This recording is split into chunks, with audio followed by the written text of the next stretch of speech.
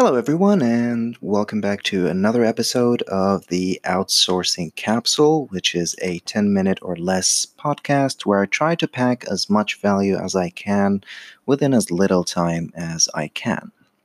So, in this episode, we're going to be covering a new topic about hiring virtual assistants. Recently, we've been covering um, the pre hiring methods or the pre-hiring advices.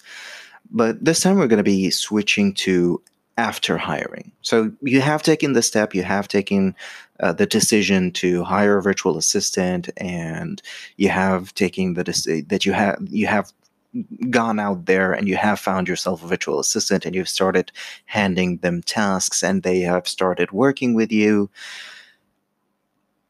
and it's not all fun and games. Like there are a couple of things that are not working. There are some tasks that you'd like them to handle that they don't know how to handle properly. There are some hiccups along the way. There are things are not working out as smoothly as you thought it would.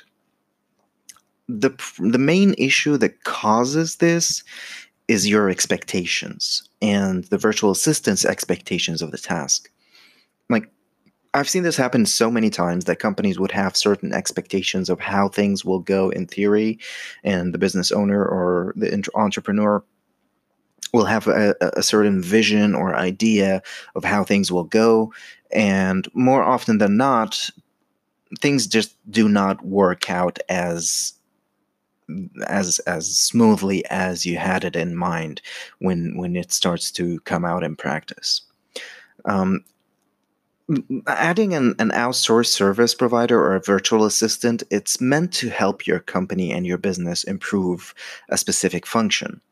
But it just doesn't always happen right away. Remember when we talked about this super virtual assistant that just picks up on things and starts right away coming up and thinking outside the box and coming up with your new ideas and coming up with ways to solve issues that you don't even know how to handle?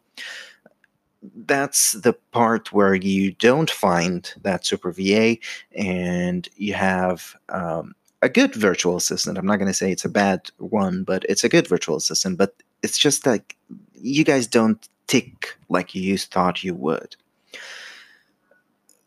Just give it time. Like, time is needed for both parties, for you and the virtual assistant, to be able to adjust to each other's styles and mentalities and identify the best ways for you guys to work together. So, to overcome this kind of hiccup, you should really expect a learning curve and a few rough patches, to say the least.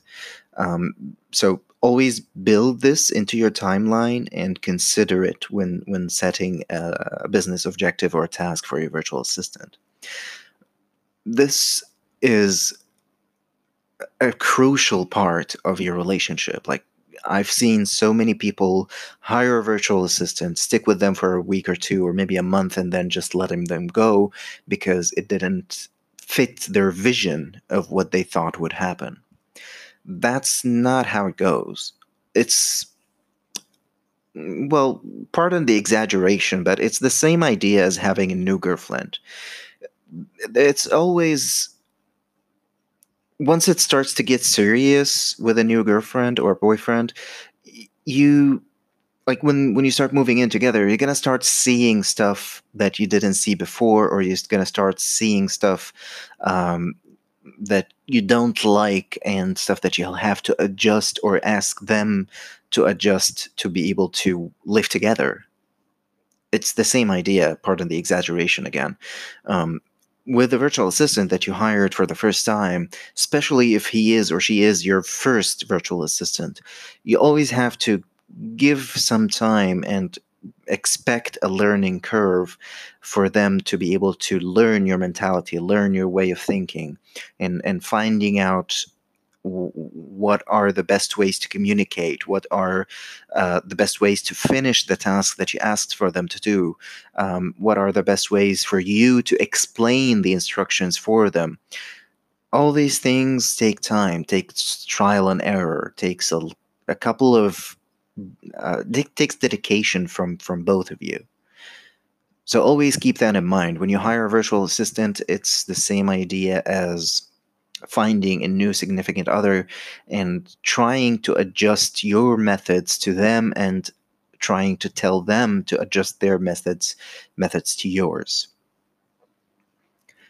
All right, guys. Thank you very much for listening, and see you in the next episode.